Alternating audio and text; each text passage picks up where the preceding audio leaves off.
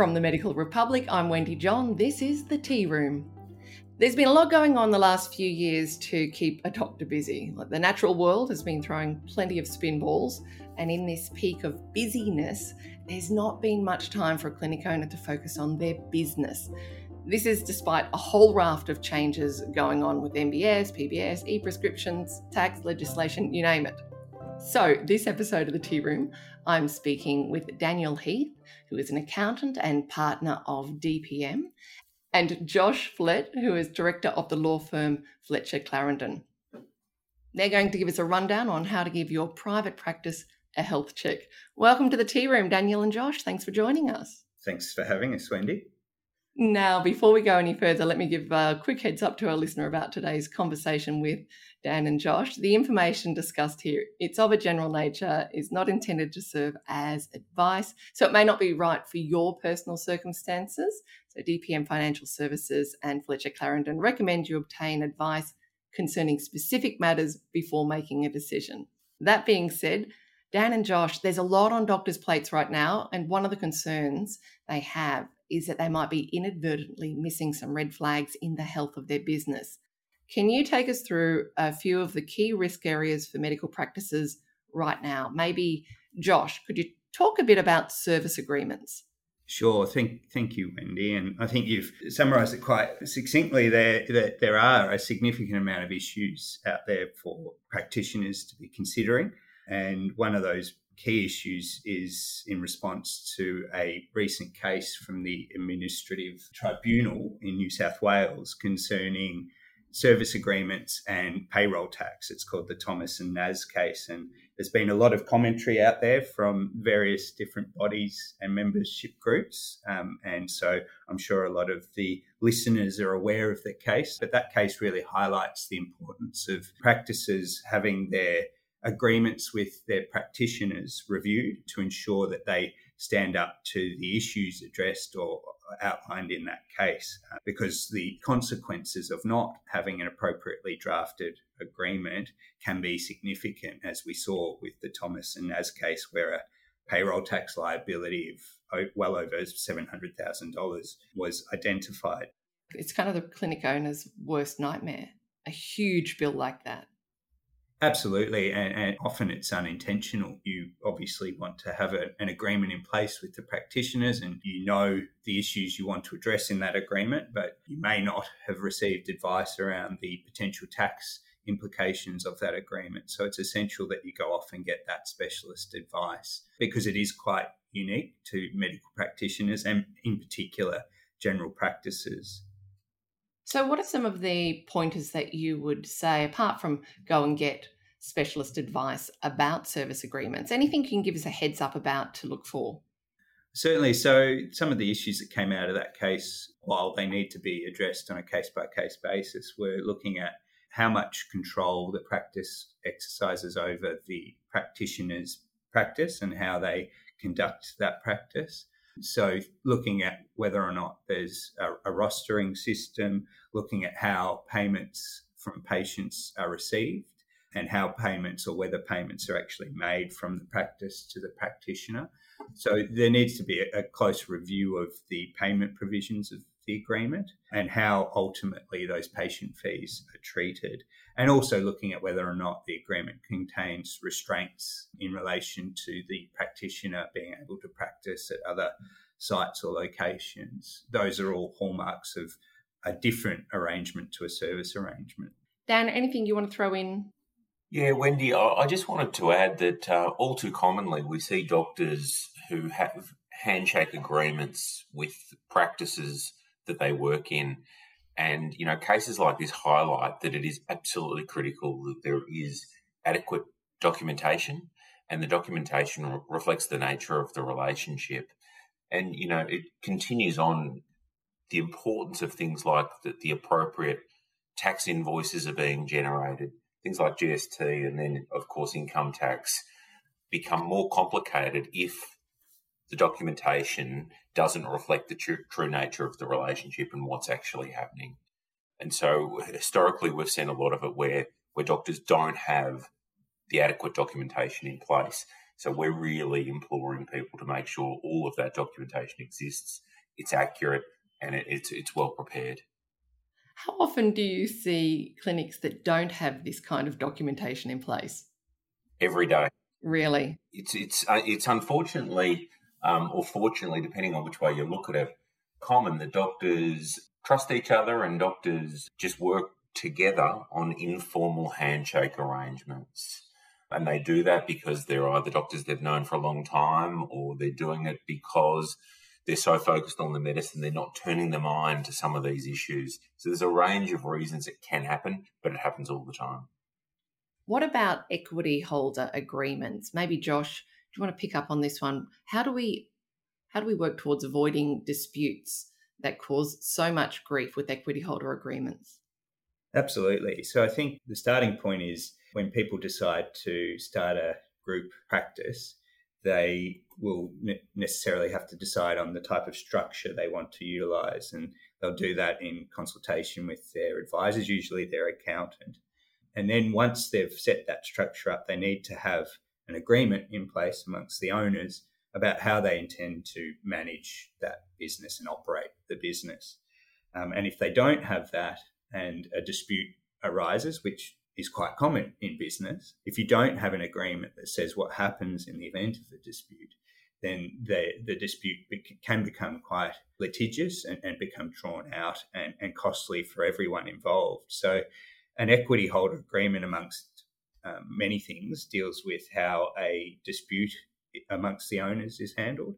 It also deals with all types of decision making for the business, from the day-to-day operations to the more serious and significant decisions in relation to having people join the group or for people exiting the group. So what an equity holder agreement, or sometimes referred to as a unit holder agreement if you've got a unit trust, or a shareholder agreement if it's a company, it deals with all aspects of the operation of the business, quite separately to the medical side of what the practice is involved in. So it's a key document and it's critical for avoiding disputes. Josh, what are some of the more common disputes that keep coming up for medical practice owners? The common disputes are typically around people exiting the group. Right. And you might have someone that's worked in the practice for many years and is deciding to retire, and they see the value of their interest in the business being quite significant, and perhaps the remaining owners who are going to continue in the practice don't see the value the same way.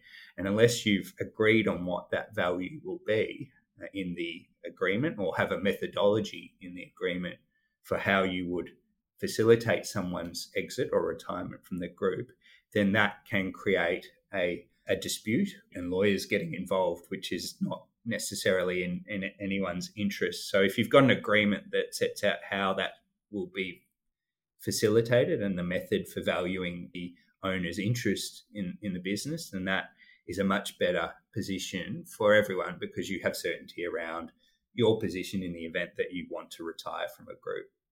So before you establish an equity holder agreement, you sit down and work out how we're going to value this in the event that someone does leave, and all be in agreement on that. Because this sort of thing can happen within businesses where everyone's been getting on really well, where there's a goodwill between all the shareholders, and that it just comes to a head when someone wants to depart and puts a sour note on everything that's gone before.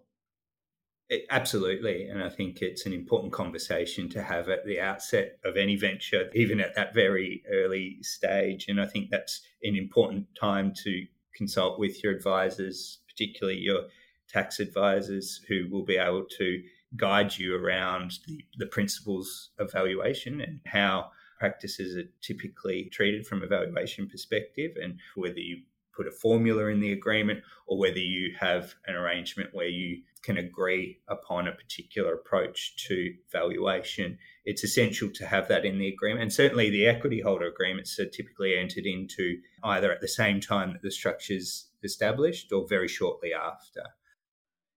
Can we talk a little bit about superannuation? What are some of the potholes to avoid? One of the things with superannuation is if there is a contractor arrangement, if there's a service agreement that says that the practice is there to provide services to the doctor, then there's not usually going to be superannuation payments. So I think it's really important that it's clear that the doctors who are in there working know that they're not getting superannuation if that's not the fact. Normally they do. Normally they know that when they've been a junior doctor, they've been working as salary and wage earner, and once they're qualified, they become a contractor in that practice and they have a service arrangement and they're not getting superannuation payments. And then I think from the practice's point of view, it's critical that they understand their obligations when they are required to be paying superannuation. Josh, did you have anything else you wanted to add there? Yeah, thanks, Dan. I think this comes back again to the agreements, which seems to be the common theme of this discussion. And because a contractor relationship can be deemed an employment relationship for superannuation purposes.